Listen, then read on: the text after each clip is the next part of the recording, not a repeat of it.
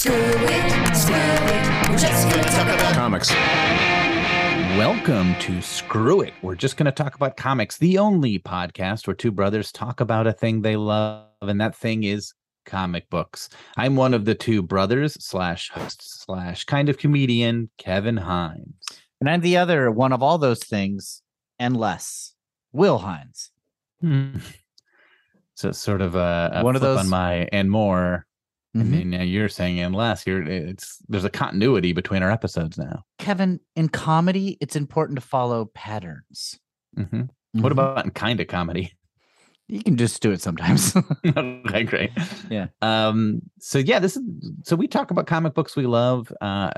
We have just recently completed our series on covering Chris Claremont's X-Men comics Mhm. in a series we called Mutants and Mailbags. This series was so popular, World famous. world famous. So we ended it. We got too big for us. We ended it. We're starting a new one that we have called Cosmic Rays and Correspondence, where we cover John Byrne's Fantastic Four comics and answer emails. It's basically the same thing. We've just changed comics.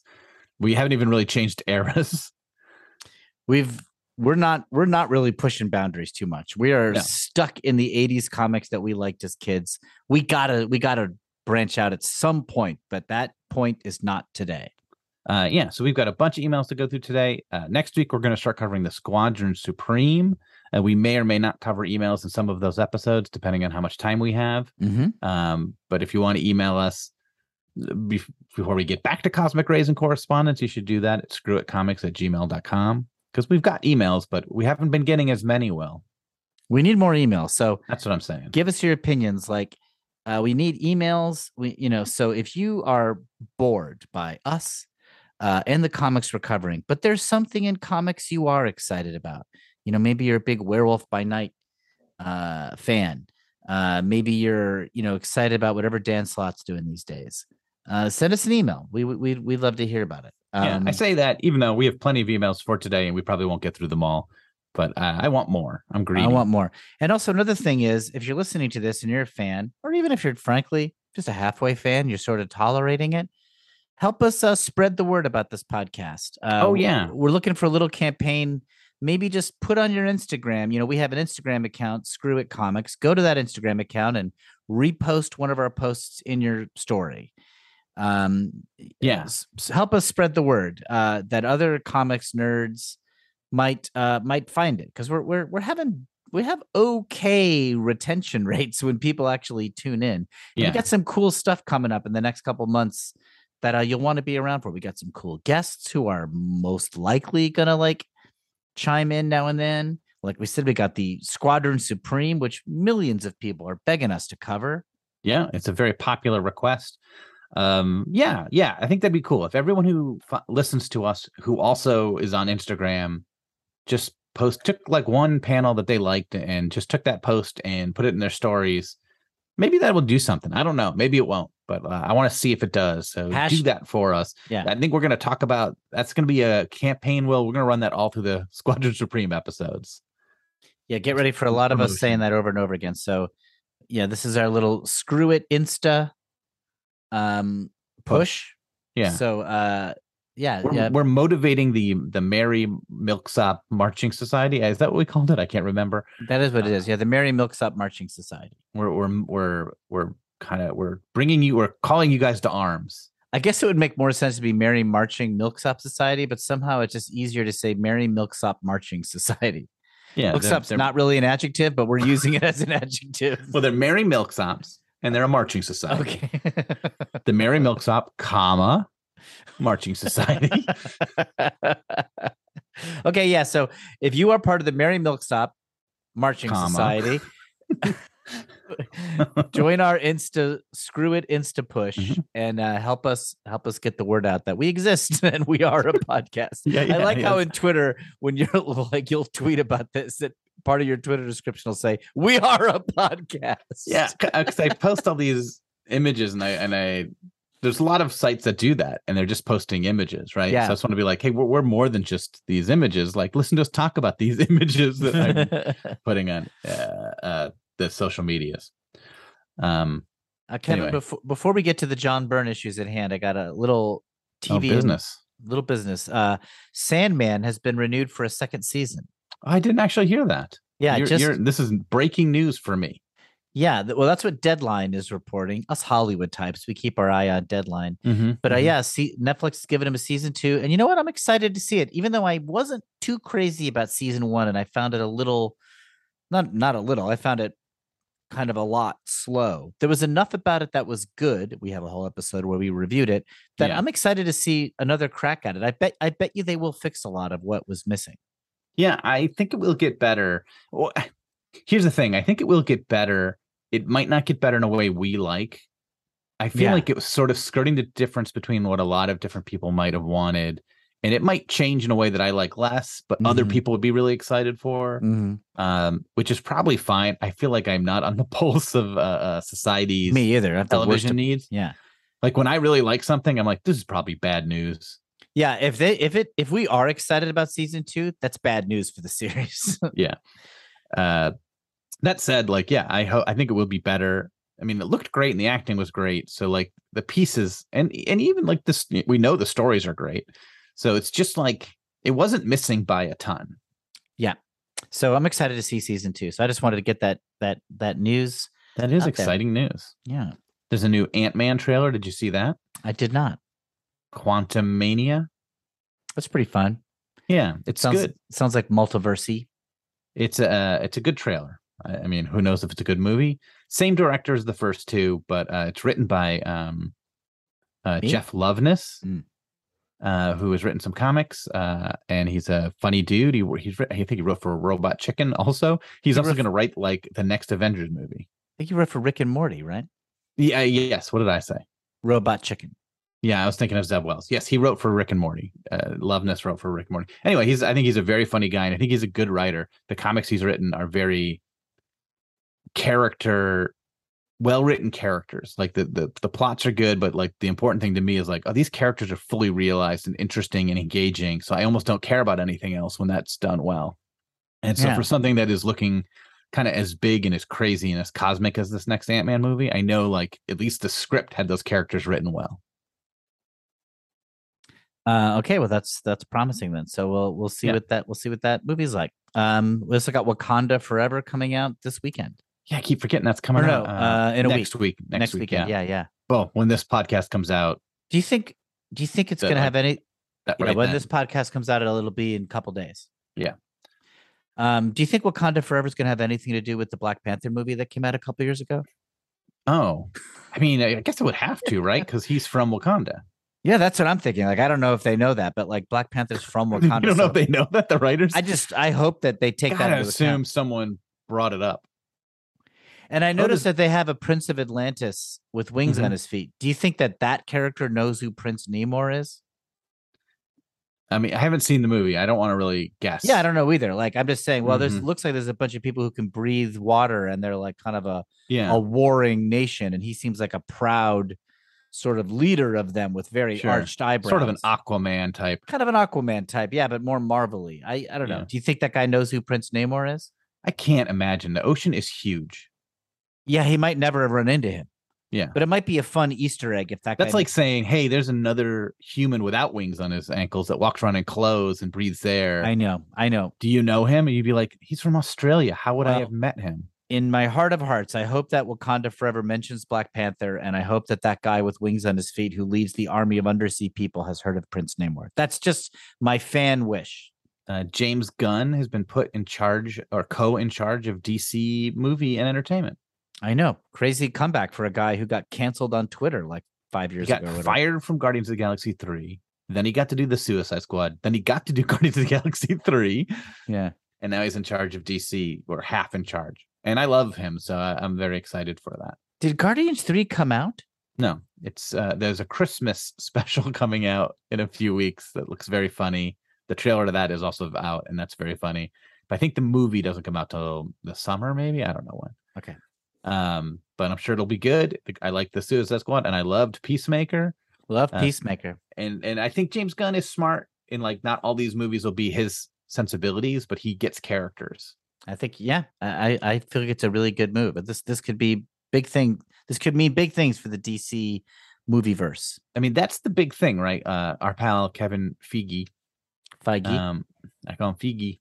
We just pronounce everything wrong. Do we get any names right on this podcast? Sometimes we get our names right. I have a tip for you on a name pronunciation thing, but go ahead. Anyway, I think like what he's good about is like he knows these characters and he gets directors and writers who I think he sits down with them and talks to them and gets a feel for like, what's your take on Spider-Man? What's your take on Iron Man? And it's more about that than like, who's he fighting? It's like, describe this character to me. What kind of journey does this character go on? What's this? And like, I think that shows in the material. Yeah. Jury's out on whether the MCU will be a financial success, but Sure. it sure put a jolt of energy into the comic book industry. All right, I'm ready to talk about some John Byrne stuff, Kevin. Yes, let's get into it. We wasted enough time. Yeah, so we're doing issues 235, 236, and 237. Mm-hmm. We get some big ones today, Kev. Yeah, we're issue 4 of his run, and this is one of the ones I think about when I think about his run right away. And then the next one is one of the signature issues of his whole run, I think. Yeah, I think these next two are like two of like 3 or 4 issues that come to mind when I think about his run. Pretty cool. And it's early to hit this, so that's exciting. It's like when we did the Claremont, and it's great. It's like when we did the Claremont X-Men, Dark Phoenix was, and right away Dark Phoenix happens.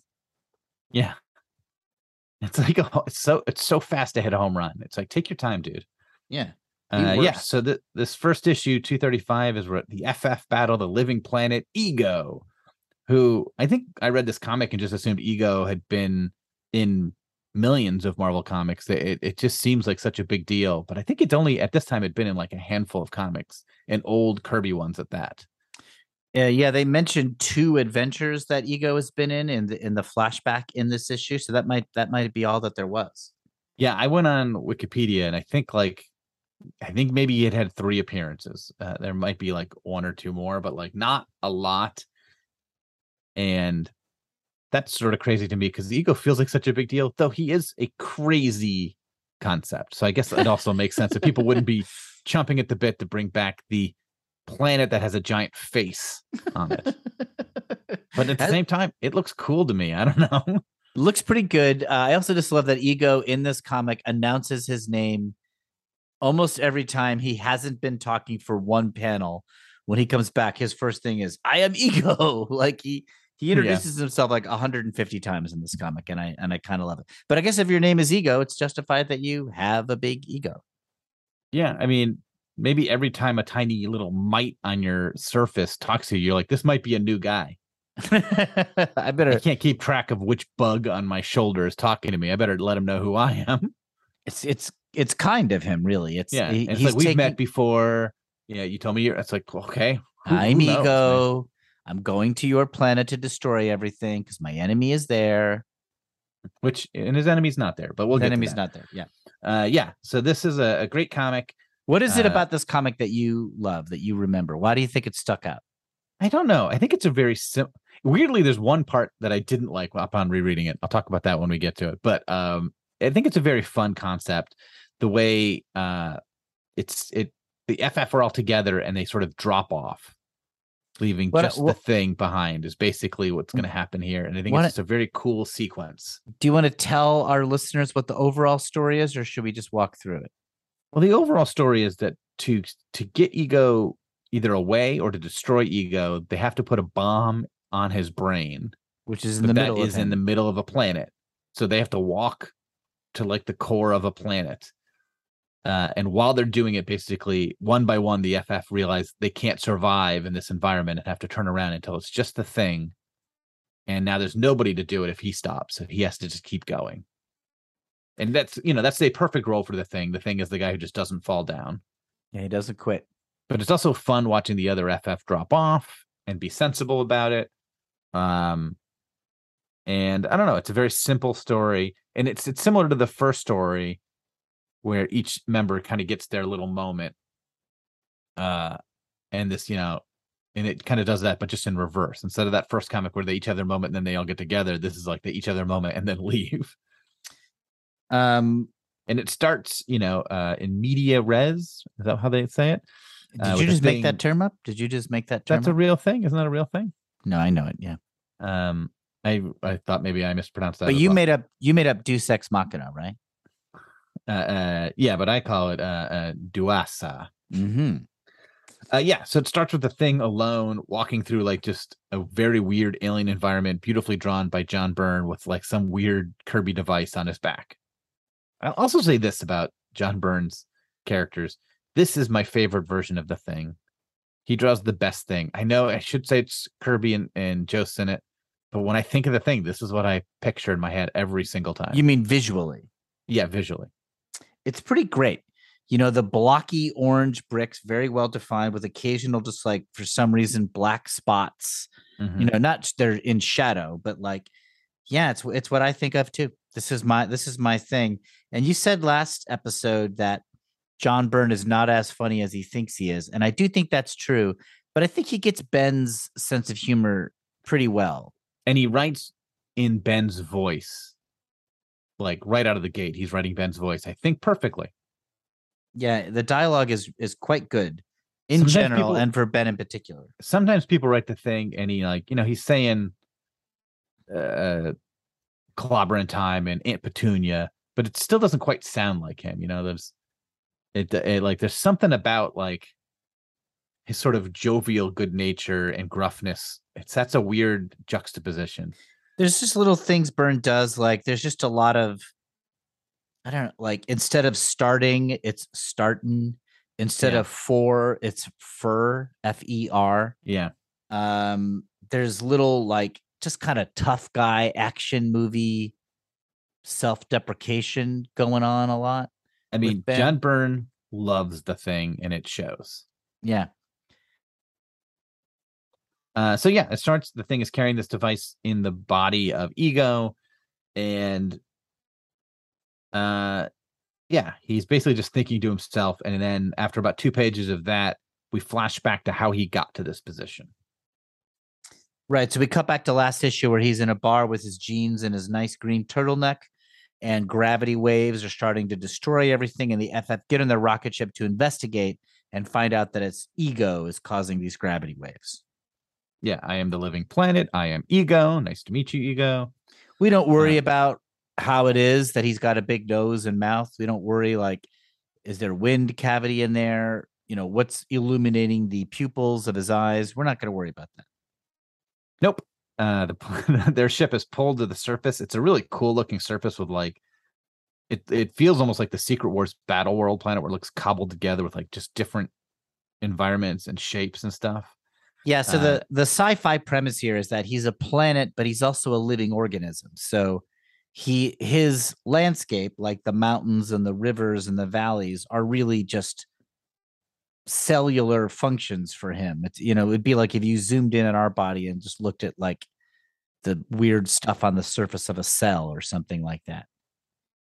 There's a really cool sequence where they're about to crash their ship and Johnny like burns a runway for them. It just looks cool. It's like a very simple, fun demonstration of Johnny's powers. It does look great. When Johnny is like streaking ahead of the rocket ship, they got that nice long John Byrne projectile line of flame. Like whenever there's a long horizontal line in a Byrne comic, I'm like, ooh, it looks like it's moving. Yeah, it looks great. Also, a Broomhilda reference. Yeah, like Johnny's looking at the landscape of Ego. Look at this place, like something out of Broomhilda. Do you think that reference hit hard with the comic book readers of 1981? Do you think they were like, finally, somebody's comparing something to Broomhilda? I don't know if it hit then. It certainly doesn't hit now, but I love it. I love it. I wish there was just tons of references to sort of comic books. What is this, Mother Goose and Grimm? A lot of the business of the first half of this comic is the FF exploring Ego, and it's kind of like sci-fi fun of just seeing how Ego works. Like there's a rocket that's jammed into him, which is how he flies around, and we find out that that's a foreign object that's not native to Ego. Ego can manifest his head at any scale, anywhere on the planet to talk to the FF. Like anyone who's alive. Yeah, just like we're allowed to manifest our head any part of our body anytime we want. The FF have little cool little kind of sky cycles part of their rocket. So we see them leave the rocket ship and kind of ride away on their sky cycles. That's very Kirby and very fun just to have like cool vehicles you can speed away on. Very Return of the Jedi, frankly. Yeah, those vehicles get destroyed and Johnny grabs Reed and Sue. But he goes, I can't reach Ben in time. And Reed just goes, it's all right, Johnny. Just let him fall. Which is a very funny sequence that, I mean, he justifies it being like the thing will be okay, but which he is. And then Ben kind of gets a funny response. He crashes into the surface with a goosh. And then Ben kind of lifts himself up from the muck and says, well, thanks just all to pieces, Reed. You can pick up the tab for spring clean in my dainty orange bod. Yeah. And what do you think Ego's going to do about this hole I made in his hide? Very thing. Yeah. And then he gets attacked by organisms that formed out of the body. Yeah. Which are antibodies. We see Sue, who in the hands of a creator who actually respects her powers. Sue is very formidable in all battles. She's able to like levitate up on a little invisible column. The four of them start working together pretty quickly to get over to the rocket device, which is not part of Ego's surface, so it doesn't have the same defenses. Yeah. Then we cut away briefly to Frankie Ray, who's taking a shower and looks in the mirror and is shocked. And we won't find out about that, I think, for another like 3 issues. John Byrne loves drawing scantily for someone who's kind of like very like respects the Invisible Woman and like She-Hulk, and I think enjoys having female characters be a big part of the story. He also likes drawing dames in bikinis, getting out of showers. You know what I mean? Like he likes showing skin. Yeah. So, but Frankie Ray is shocked at something she sees in the mirror at her naked self, and we're not going to find what for 3 or 4 more issues. Yeah, we're not finding out in the 3 issues we covered today. All right, back inside the rocket device, Ego introduces himself for I think the 3rd time. Yes. Threatening that the FF should not mess with his little rocket device. Yeah, and they take out some sort of power cell, which Reed is able to jury rig into some sort of bomb. And they decide we're going to go into the body, we're going to find the brain, and they find it immediately. They find it immediately, but Reed realizes it's a decoy brain, so it just tells Johnny to destroy it, which he does. Yeah, pretty big gamble. I mean, is there a no killing rule for the FF? Because they're being real reckless with Ego's. There certainly is a no killing rule because they make a reference when they kill the antibodies that they're not actually killing anything when that happens. Yeah. But they kill Ego at the end of this comic. Yeah. And nobody questions that. Yeah. I think like if you're evil enough and you're a big talking planet, we just don't worry too much about. I mean, Ego's fine. He comes back. Maybe they know he's a Kirby creation and he can't be dead for a while. But so we begin the act 2 of this is the FF descending to the core, and one by one they fall off. First, Reed, because he's like pliable. He says he's more sensitive to pressure. He can't make it. Then this is also like a cool thing, right? Because like John Byrne gives like reasons why they go out in the order they do. Like you could probably create reasons to go in a different order, but the order he comes up with and the reasons he comes up with feel very smart and cool to me. I agree. And that's part of the fun of reading this is somebody's on the job of giving just enough like verisimilitude and like and logical truth. Yeah, that's verisimilitude. Right. Yeah. I've been reading about Superman 1, and that's the word that Richard Donner had like he said 1 million times to his crew. They need verisimilitude. It needs to look real. Okay. So so Reed is more, his pliable nature makes him succumb to the pressures of the Earth, the Ego Earth, quickly. And so he has to stay behind. And he willingly does it, right? There's no like heroic. He's like, yeah, I can't do it. And then Sue doesn't last much longer. And for her, it's not the pressure, it's the heat. Yeah. And it's kind of nice that Sue's not the first one out. I feel like if it was Kirby and Lee, she wouldn't even have gone into the planet. It's great that even though she's the second one out. But yeah, it's great that she doesn't want to stop going, but the thing throws her, probably breaks her leg. Johnny can last longer only in flame form. Right. The heat doesn't bother Johnny, but eventually the pressure starts to get to him. And the thing even mentions that, yeah, I'm even starting to feel it. And there's kind of a good FFE thing. You know, Torch and Ben always have their tough guy rivalry and also their tough guy love. Guess this isn't the time for false pride. Slong, big buddy. Don't go dying on us, will you? Thing. You ain't seen the last of me by a long shot, hot stuff. Without yours truly, who'd provide the glamour for the group? And that feels like a Stanley line. In a good way. Yeah. Oh, I mean, I always mean that in a good way. Okay, yeah. So, I mean, this is also like, you know, It's always good. okay. And so now we got the Thing alone, and we're back to kind of like where we were at the beginning. Thing all by himself with a bomb on his back, and he reaches the bomb, the brain in the middle, and somehow. And just before that, there's moments where he's like, I got to rest just for a minute before I collapse. Only I don't dare. Don't know how close Ego is to Earth. Don't know if there's still time to stop him. Come on, Grim, move your mass. Like, there's nobody. He can't give up. There's nobody for him to pass the bomb on to at this point. Also, move your mass is a fun Yeah. interpolation of move your ass. The drawings here are all great. We should say like the landscapes just look really beautiful and good. It constantly is changing. It's not like John Byrne came up with like one interior design. Like it's constantly adapting and changing. It looks cool throughout, which is what Kirby would do. And it's also very easy to discern what's happening. You just always know what you're looking at with John. I mean, he's just a good storyteller, also very like Kirby in that way. Yes. Now we do reach the brain of the living planet, and when Ben's near the brain, for some reason he's able to absorb Ego's thoughts and he sees Ego's story. Yes. And we get a flashback that Ben sees, which is that Ego is a living planet and Galactus tried to eat him. And Thor fought off Galactus.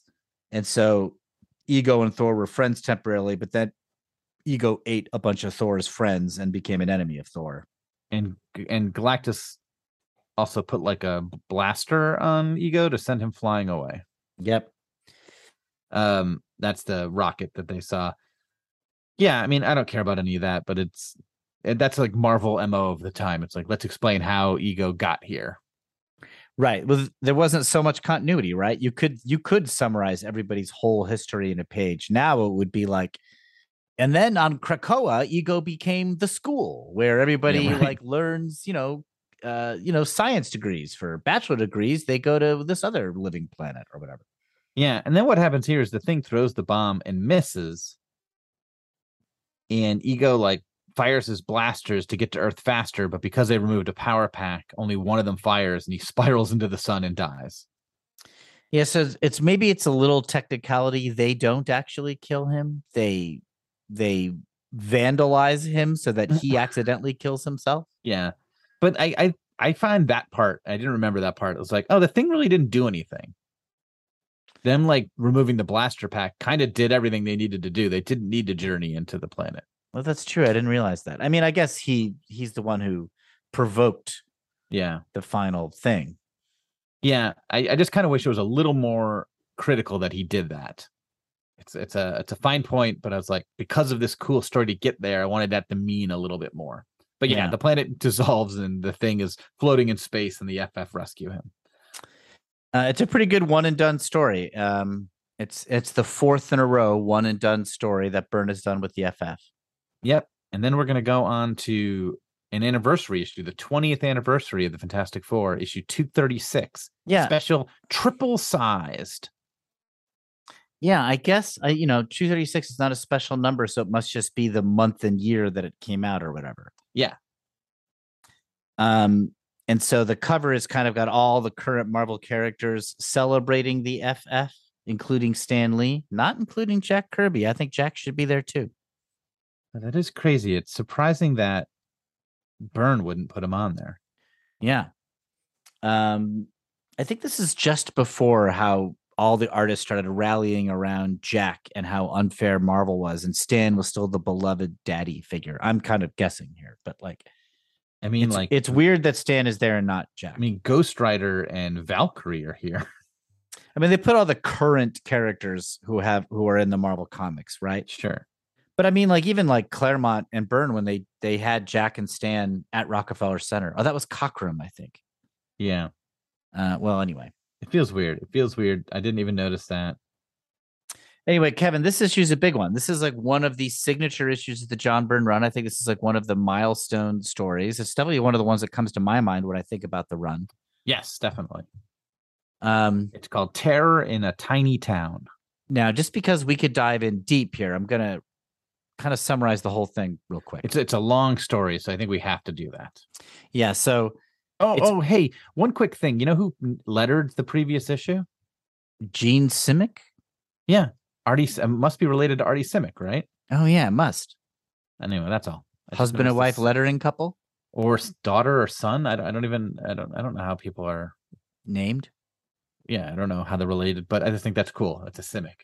A family of letterers. I just picture, just like a whole house, and in every room they're like just with rulers and I had to bring that up because dictionaries. This one's lettered by boring old Jim Novak. Kim Novak's son. Right, yeah, but didn't stay in the business of acting. Switched over to the more glamorous career of comic book lettering. Yeah. All right, so, great. Give me a recap, Will Hines.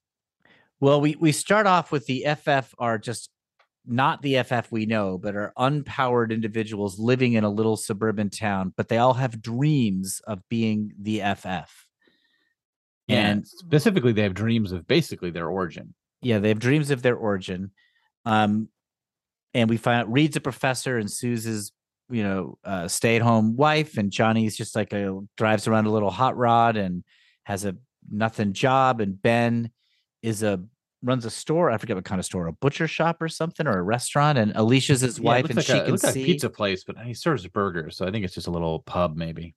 Okay, so he runs like a little restaurant or pub or something, and Alicia's his wife, and she can see.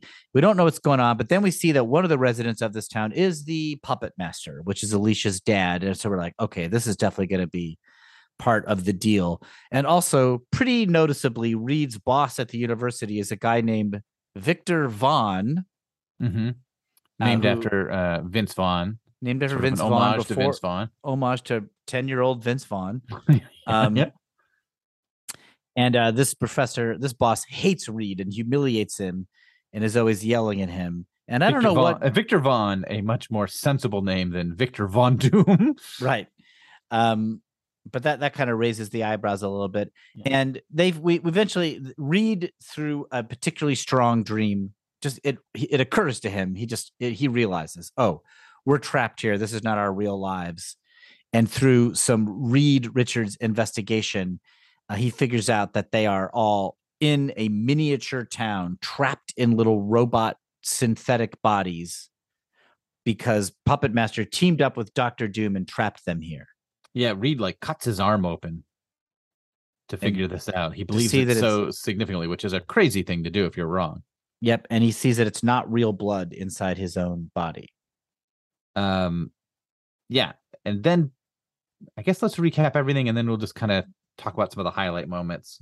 So Reed then they get Puppet Master in his little also robot body, and they collar him, and they're like, "What's going on?" And it's like, all right, Puppet Master wanted a happy life for Alicia, so he teamed up with Doom, and Doom came up with the technology for these little synth bodies. And in exchange for kidnapping Puppet Master used his Puppet Master mind control ability to capture the FF with his puppet clay, that's an established thing he's had the whole time he's existed, lures the FF into Doom's hands, who traps him in these synth bodies. So Doom gets to torture Reed and have the FF off the table, and Puppet Master gets Alicia to have a happy life with Ben. And with him part of it. Yeah, and he's there too, and he's the beloved father and father-in-law. Yeah, and so then the Fantastic Four find a way to give their synth bodies their powers, and once they have their powers, they are able to defeat Dr. Doom, even miniaturized, and get back into their regular bodies. Yep. And they end up with Doom humiliated as always, this time frozen in a weird comatose state, where his consciousness is trapped back in his little Victor Vaughn synth body in the tiny town. And Puppet Master is being chased around town by an angry mob at the end of a, I don't know, Beverly Hillbillies episode. It feels like, I don't even know what. I mean, for being maybe the number one villain of the Marvel universe, he has such humiliating ends, and John Byrne is keeping that up. Yeah, it's great. Just being chased around by a mob of farmers, basically.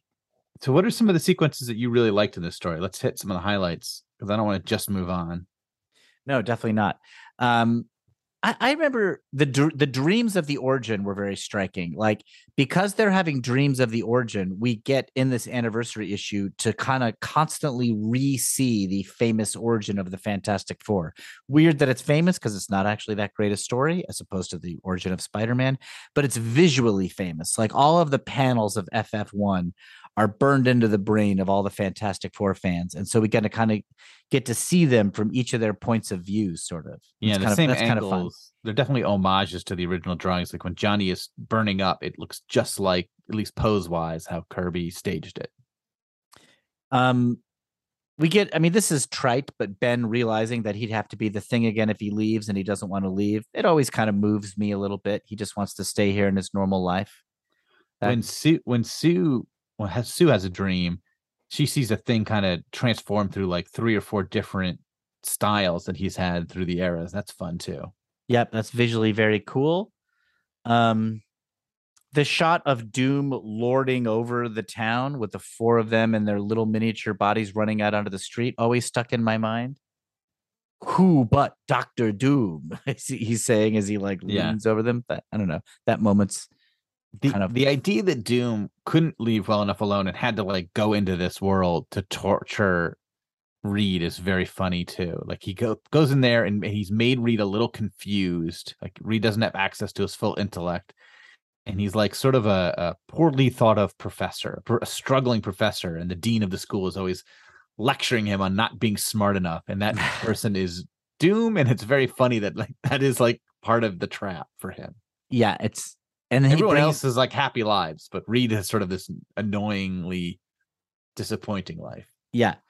At one point, Reed in the tiny town, before he realizes who it really is saying to Sue, maybe Victor's right. Maybe I am a hopeless incompetent. And I'm like, that's what your boss said to you? I mean, that's not what you say to hopeless incompetence at our jobs. It is also this weird thing. It didn't bother me at the time as I read this as a kid, but it bothers me now. This whole idea that like Alicia having sight is such a desired thing. Yeah, it's like, oh, that's something we're supposed to be rooting for, when it's like it doesn't seem to slow her down at all. She's very capable, more capable than me. She's a world-renowned sculptor. Yeah, like her life is better blind than most people with eyes, and so it's like her being blind has never really felt to me like a detriment.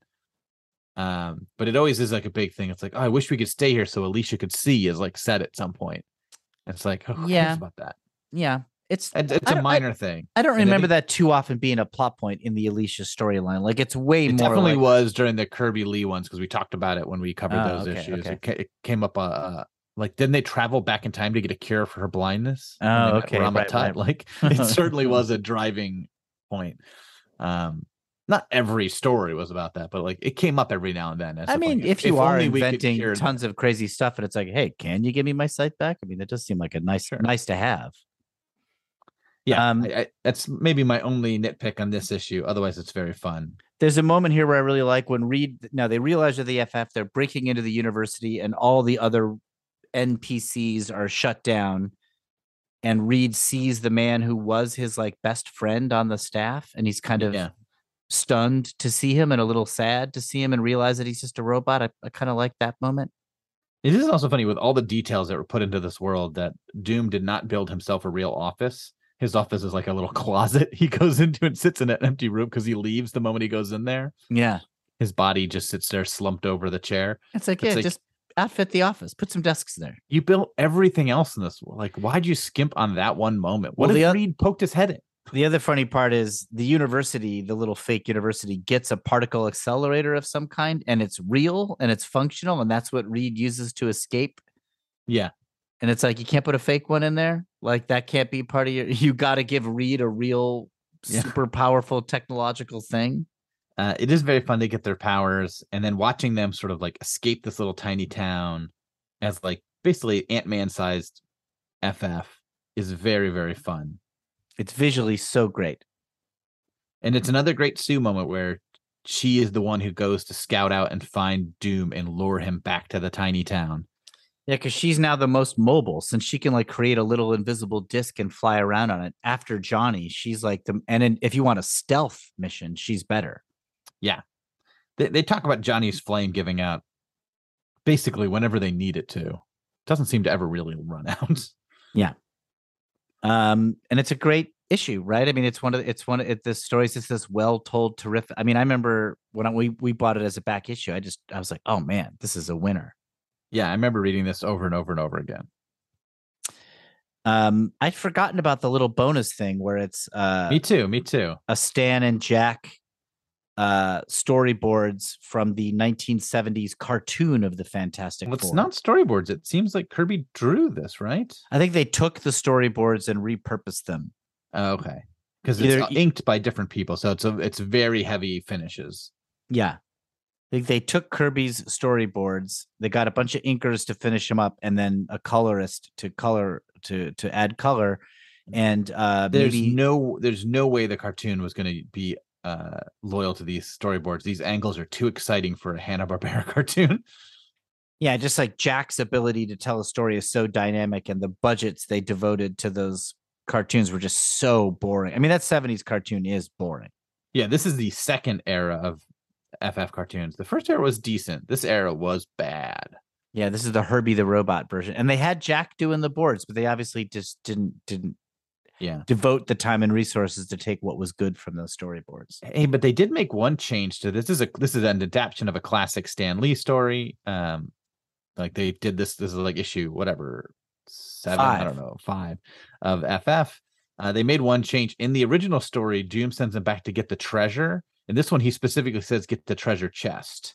And it always bothered me. He asked for the treasure, but when they come back in the original comic, Reed's like, well, we brought you the chest. It's like, I thought that was in the original one also. He does say, you only asked for the chest, but when we were reading it, he specifically, Doom does not specify chest. Okay. So it is just like a poor script. Like, those things were scripted so fast. Yeah. You should have just gone back and put the word chest in there. So Reed uses the same excuse in issue 5, but he's wrong. Here he's telling the truth. Last time he was just basically misremembering what he promised to do. But also, you can lie to Doom.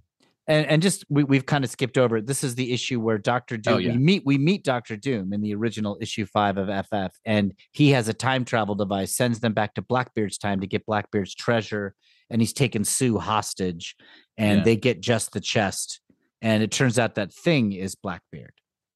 Yeah, there's a very funny moment in this where the Thing says, so how do we get your blasted treasure chest? We just hop in our itty bitty time machine? And Doom's response is, how did you know? Yeah. That is a genuinely Stan Lee-ish humor moment. And then the Thing's response to that is, he's got a time machine? Now, what do we get him for Christmas? Pretty good. Good. All right, 237. The Eyes Have It. Just it's probably the least interesting of the 3 issues we're going over today. Yeah, by far. It's a very serviceable story, but I think just in the interest of time, I'm going to blow through it. Yeah, of the 6 we've covered, this is easily the least interesting.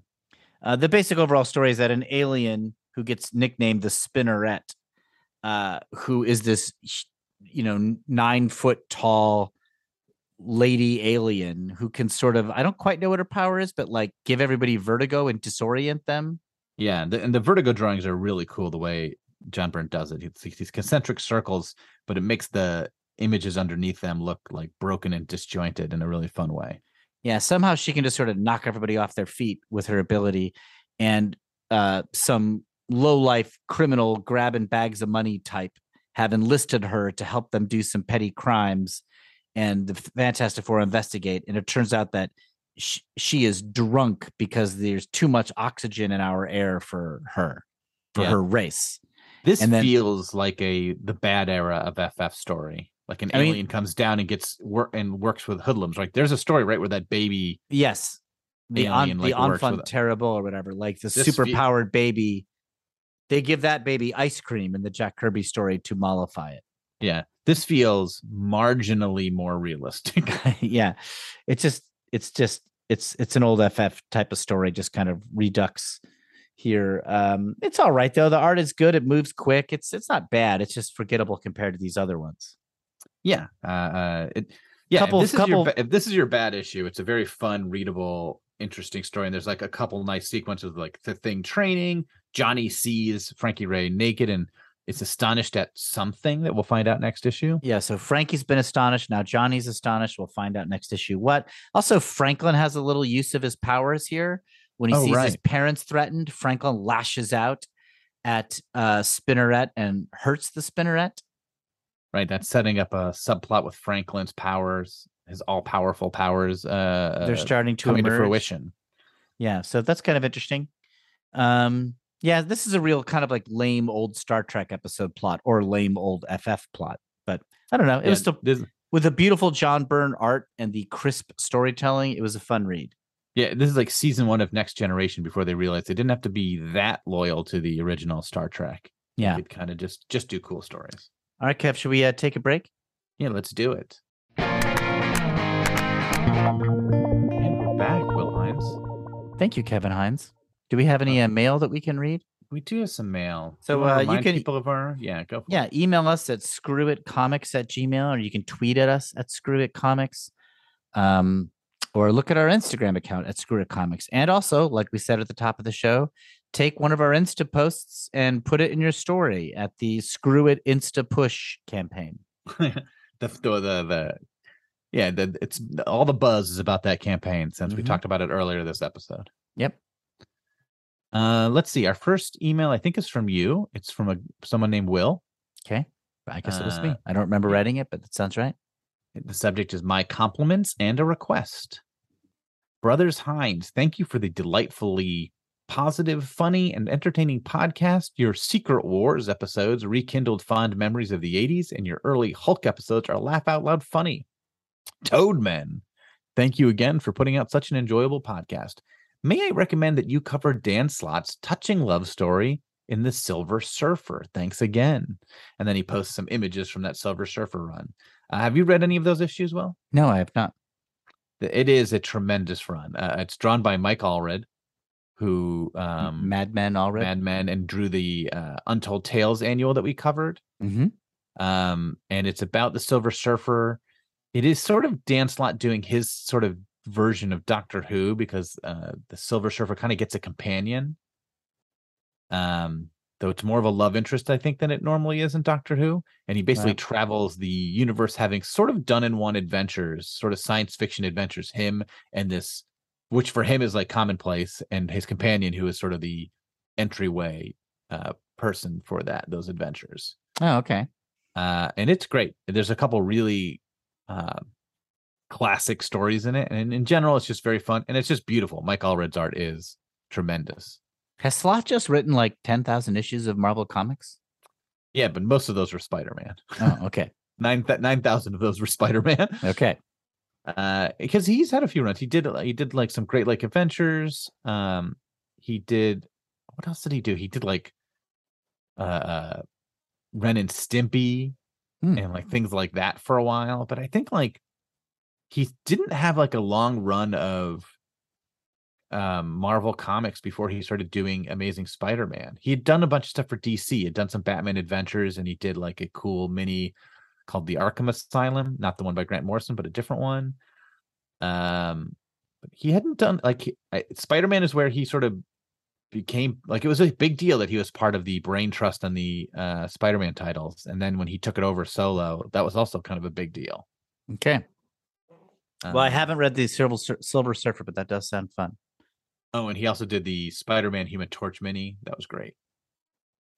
But that's from Will R. And I agree, Will R. That's a great, great series. I think it would be a fun one to cover, or at least cover some of the issues. I think Will would really, really enjoy those. Okay, maybe. We have an email from Paul Fung, who has written us before. Thank you, Hi, Milksops. Just listened to your most recent Mutants and Mailbags episodes. Thanks for the cold open. So he's one of those people begging us to do more cold opens. Right. I'd happily listen to you talk about the X-Men forever, but I think issue 200 is a pretty good place to stop. I recently reread all the X-Men comics from the 60s to the mid-90s, and though there is definitely good stuff post 200, I don't think you're missing anything amazing. That's good to hear. Okay. Though I enjoy you talking about good comics, I miss you talking about bad comics too, or if not bad, just ridiculous comics, particularly the Silver Age Marvel stuff, which is good and bad and ridiculous all at once. I'd like to see you do a short season covering some of the other Silver Age Marvel series you haven't done already. Maybe just the first issues. You could decide which of them work best at capturing your attention. You could even do it in 3 episodes. Thor, Iron Man, Avengers, X-Men, Daredevil, Doctor Strange, and I guess you could do Ant-Man. I'm mainly asking this because Avengers 1 is bananas, and I want to hear your reactions. I've only read that issue once, so I barely remember it. But I think I do remember Avengers 1 being like, oh my gosh, this is like the thinnest story. You know what? Honestly, Paul, this is a great idea. I like this This idea. is a good idea, yeah. He had a good idea about the cold opens, and I mean, we need this guy as a producer. Yeah, this you're hired. Get some people to retweet our Instagram post and you're hired. Retweet. I don't know how We to don't know what describe we're things. saying. Repost. We don't know. Here's an email from Dan Wars. His subject is Hembeck. Hey, fellow cowards. I was psyched to hear you guys were on Cape Cod earlier this year. A strange start to an email already. I grew up there and my folks still live in Brewster. They actually owned a comic shop in Orleans years ago. Next time you're there, you should probably hang out with my dad. He's a big comic fan and also a total hoot. I mean, okay. Let's do it. Okay, my Los Angeles pal Nick is working on a live action project in development for Marvel/Disney called Hembeck. I'm helping him workshop it, and we have some of the casting nailed down, but we need your help to round out the cast and figure out plot points and the must-have content. Here's what we have. Okay. Fred Hembeck, played by Zach Galifianakis. Okay, sure. Brother Voodoo, played by Craig Robinson. Okay, right. Craven the Hunter, Pedro Pascal. I guess, yeah. Peter Porker, Tobey Maguire. Interesting choice. Goose Rider, Tilda Swinton. Oh, really fun. Stan Lee, Bob Odenkirk. Yeah, you could do it. Jim Shooter, John Cena. Oh, very weird. Yeah, very kind weird. of fun. Steve Ditko, Joe Pera. Oh, that's a fun one. Gru the Wanderer, Jim Belushi. Interesting choice. Interesting choice. Herbie, the computer Joshua from War Games. I feel like he is just trying to get us on board with that one. Thanks in advance for the help. I'll make sure you guys get writer's credits. Also, you should cover the 2003 limited series Unstable Molecules. It's pretty great and a weird meta take on the FF and the early Marvel bullpen. Best regards, Dan. Okay, I have a pitch for a couple alts for the cast. Okay, great. So I think Jim Shooter, although John Cena would be fun, I think the guy from Veep, the tall, skinny guy, Tim Simons, would be a better Jim Shooter. And that sounds right. I think even though Jim Belushi as Gru, it'd be fun to see Jim try to like get in with the cool kids. I think Will Forte would be a better Gru the Wanderer. If you're kind of looking for this sort of like cool kids SNL, and he can play dumb really well. Yeah. So I don't know. I kind of although Jim looks kind of looks more like Gru. I think Forte would. Yeah, but the comic essence of Gru. If you're playing a Sergio Aragnos character, I don't know. You're not going to look like him no matter what you do. I don't believe this is a real project. I don't believe it's real either. But I like his desperate attempt to get our attention, and it has worked. You get a no prize. I mean, I love Fred Hembeck, so. His little Petey stories were some of my favorite things. I love little Petey from way, way before he was Spider-Man. Yeah. My pitch for the title of the series, Bah Hembeck. Okay, great. Okay. And that's all I got. I mean, is it just a story about Hembeck trying to like break into Marvel and become like a head, like running the art department for Marvel or something? I don't know. What is the story? That's my pitch for the arc. I think it's that he doesn't think his stories are funny. He thinks they're serious and full of pathos. And he's upset that people only want to do comic stuff. So he wants to do like, Dark Knight Returns. And they're like, no, you're doing Peter Porker. Our next email is from Corey Mintz. Hey, Milksops, I continue to enjoy your show. Thanks for your exploration of Kurt Busiek's work. If you're capping your Chris Claremont read through at X-Men 200, please consider putting one foot over the line to include issue 201. It's a solid standalone story. Aurora and Scott duel for team leadership, with Scott coming across as a lousy husband, father, and leader, and will probably leave a better taste in your mouth after 100+ issues. Well, we didn't do that, Corey. Sorry. We didn't do it, Corey, but that does sound like a nice suggestion. And from everything I've seen, like the next handful of issues looked good. Yeah. I think we were just at the right place to stop. Just that nice round number is hard to resist. Yeah. Patrick emails us, hey, Milksops, during the run of X-Men you just completed, if there was just one X-Men related character that wasn't in the run that you had to add, who would it be? For example, Gambit didn't debut in the X-Men until the 260s. Thanks, Patrick. You're asking the wrong guys. I don't know enough X characters to say who should be in it. I couldn't even. I'm not even sure I could list that many. Yeah, I could list more because I've read some of the current stuff. Though most of my favorites do exist in that run, right? Like non-X-Men ones would be like Cannonball and Cypher. We got to see them a little bit. I was Doug Warlock, and we got to see him. We even got to see Multiple Man, though not with his like later personality. So yeah, most of my favorites are there. But if I had to pick another one, I would pick Gabby from the X-23 series, or the all new Wolverine series. She is a clone of Wolverine, and she is delightful. Okay, good choice. I assume I like her. That's it, right? That's all we need to choose on. We didn't see Mr. Sinister, right? No, we didn't. We didn't make it to Mr. Sinister. Be curious to see what's going on with such a ridiculously named character. Here's a good one. We got an email from Ben Sanborn. Mm-hmm. His subject is the Chris Claremont of artists. And this is something we talked about at one point. Yeah. I think in our last X-Men episode. Yeah. Hey, Milksops. First things first, I just want to tell all the listeners, young and old, that begging and groveling does indeed work. As to my great joy, the Milksops will be covering one of my favorite Marvel limited series, Squadron Supreme. I eagerly await the brothers Milksops comparing and contrasting this series versus the much more critically acclaimed Watchmen. Unpopular opinion, I like Squadron Supreme better. I also am looking forward to the John Byrne Fantastic Four, as I believe it was the best run after the original Lee-Kirby collaboration. As for the question of who is the Chris Claremont of Marvel artists, I have two who coincidentally are also brothers. You mentioned in the podcast that the Mount Rushmore of Marvel artists, Jack Kirby, Steve Ditko, and John Romita Sr. would be omitted as they are too easy.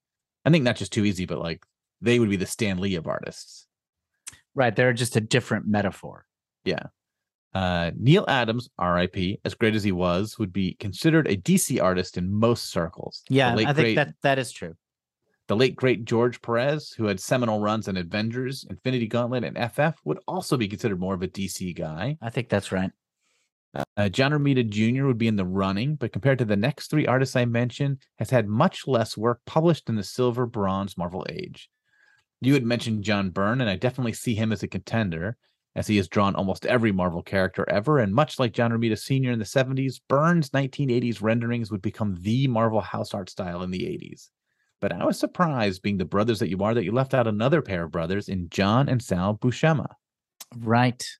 They both had been with Marvel since the 1960s, and John had a great run of Conan in the 70s, and I believe that Sal had the longest run of Hulk by an artist ever. John also was the artist for most of the great 80s Avengers stories, along with inker Tom Palmer, starting in 85. Sal went on to have a great run on Spider-Man after he was done with the Hulk in the 80s and continued into the 90s. Other than Jack Kirby, both John and Sal have the largest volume of Marvel art published from the Silver and Bronze Age. So my humble vote for the Chris Claremont of artists would be John Buscema, followed by John Byrne, and then Sal Buscema. Greatly looking forward to your next season, Ben. That's a great pitch. That's a great pitch. It's really smart. You know, the main difference is none of them have the self-promotion that Claremont did. Like, I think Claremont, kind of like Stan Lee, liked his name on everything. I don't think Chris unfairly took credit for stuff, the way Stan is often accused of, and let's face it, did. But like Claremont definitely, I think, enjoyed being synonymous with the X-Men. I can't fault him for that, but I got to think it's a little bit him who kind of like put his name. I don't know, that it's either wishful thinking come true, and none of these guys have the name power that Claremont does or Lee. Well, for me, it's different about the name power and more about like how important they were, right? Like the reason we talk about Claremont so much is that come a little closer to the mic there. Sorry, I leaned back. The reason I like to think about it how important they are more than how famous they are, I guess, because like Claremont, as we discussed, had to be like the second most important writer. Yeah, after Stan Lee. Stan Lee was important because he was there at the beginning, and then Claremont did the X-Men. Yeah, like that's all he did. He only did really one. I mean, he did other books, but that's the only book that mattered, right? He did Iron Fist, he did Marvel Team Up, he did some Fantastic Four, but right. But it's his X-Men work, yeah, changed Marvel Comics and comics. Comics in general. It was so seminal and important. Although in the same of course, way that Stan Lee I don't was think important. he would not argue with what I'm going to say, which is like insanely crucial contributions from Dave Cockrum for those visual designs, Len Wein for launching it, and John Byrne for co-writing. But yeah, I'm not disputing. I'm not disputing. If we're comparing him to Stan Lee, it's like Stan Lee also had some contributions from a few artists that maybe you've heard of, Will, like Don Heck, Larry Lieber. Is he an artist? I think he did both. Anyway, so I'm not discounting the artist when I say that, but just as a writer, his importance was so big. So who's the artist of the next generation who is as important as Kirby, Ditko, and Romita? I think there's an argument for John Buscema. He feels too early for it, but that might not be true. I mean, do you consider the 70s early? I mean, only in the sense that like I consider Claremont's impact mostly in the 80s. Yeah. So I was arbitrarily looking for somebody in the 80s, but it doesn't have to be that. I think John is a really good argument. I think Sal, as great as he was, is not that person. I think Byrne, is who we were pitching, is also up there. I do think Perez is up there as well. Perez is more of a co-company. I mean, like Neil Adams is definitely a DC guy. I don't dispute that. You think Batman first with him. And Perez is more of a DC guy because he kind of came to fame there first, but he did so much at Marvel. It's hard to discount that. Yeah. But it's kind of like Kirby's a Marvel guy no matter what, even though Kirby did a tremendous amount at DC. But that is also me discounting the Conan run, how important that was to Marvel. I'm probably underplaying that. And certainly his Avengers run is huge. It's a hard, I would have a hard time discounting John Buscema. It's a good argument. Yeah. Did we ever talk about just Frank Miller as the artist being the guy? You brought that up, and I said, "No way, you're wrong. You're an idiot." Okay. No. Okay. We did. I think that you brought that up. It was too small a body of work. Okay. Yeah. And also, I think he's both companies as well. Definitely. I mean, with Dark Knight Returns, absolutely. Like I think year one. Yeah. I think he's more of him being a writer artist changes things. Yeah. Well, same with Byrne, though, right? Yeah. But I weirdly think Byrne's art had more of an impact in his writing. I don't know. I don't know. Miller's art, the style was so impactful. Like Miller's got more of a distinctive style than Byrne does. Yeah, but what was more, if you had to lose his art or his writing, which do you lose? Oh, yeah, I see what you're saying. And if you had to lose one for Byrne, what do you lose? You lose the writing. I think so, right? Yeah. Yeah, he's like more of a director than a screenwriter. Director and cinematographer. And like you see how good Born Again is and you see how good Frank Miller is when he's just writing. And even like his later issues that are just Klaus Janson are still great. Yeah. Yeah. Okay, I'm convinced again. You had to make the same argument again and you got me. It's just Frank Miller was important in a different way. Yeah. He's not the Chris Claremont of comics, he's the Frank Miller of comics. Right. if anything, he's the Steranko. Right. Just coming in and do something completely different that sort of like changes how everyone else wants to do their comics. Wonder where Steve Gerber fits in as the writer. I mean, he's pretty impactful for not a huge volume of stuff. Yeah, he is pretty big. Yeah. But also maybe nobody copied him. Nobody could do what he did. So he kind of did it and then nobody else could do it. Whereas Yeah. Jack Kirby did a house style. Everyone did it. John Byrne does a style. Everyone kind of does that. Even Yeah. Claremont. Claremont does issues and people took from that sensibility a lot. So Yeah, I mean, but the who X-Men, does Steve Gerber? Nobody. the way X-Men Team Comics worked is how lots of Team Comics worked after that. I am so grateful that we've read all those issues. Like I'm glad that we have that knowledge of Claremont stuff, even though Yeah, it's me- still 1/5 or something like that. Yeah, but we read the important stuff. Yeah. And like I said, we could have gone maybe 20 more issues, even 30 more issues, and probably still had good stuff, but it was going to start diminishing. And I'm glad to get out before that. I'm glad we If we stopped were watching gonna Willie keep going, I Mays would've- before I he would've slowed been- down. I know. I would have wanted to do New Mutants more than more X-Men if we were going to keep going. I arbitrarily was thinking we'd stop at Fall of the Mutants, but that was so much further away still. So I'm kind of glad we stopped where we did. Or the Mutant Massacre, whichever one was first. Speaking of New Mutants, here's a pitch for remembering Bill Sienkiewicz's last name. It's got Kev in the middle. Your name. How am That's I how going to to- remember that? Well, it's your name. It's your actual Yeah, but name. why would I think about that? And just if you're looking for a way to remember how to say Bill Sienkiewicz, it's just the middle of it is Kev. All right. So his name is Bill No. Sean Cavmitch. Oh boy. Those are all names. Okay. Oh, Okay. yeah. Yes. That's a good way. That's what I think of. Sienkiewicz. Okay. Sienkiewicz. Jeez, I I'll just try don't to know. remember that. I think that's this Chris Claremont of Artists is a good email to end on. Oh, Will? What do you Yeah, I think? think great. I love it. So we're doing Squadron next time, right? Yeah, so next episode we're going to cover the first, I think, 3 issues of Squadron Supreme. That first issue is a double-sized issue, Will, so start reading. Okay, I'll get on it. Start right now. Okay, I gotta go. Okay. All right, see you next episode, yeah, everybody.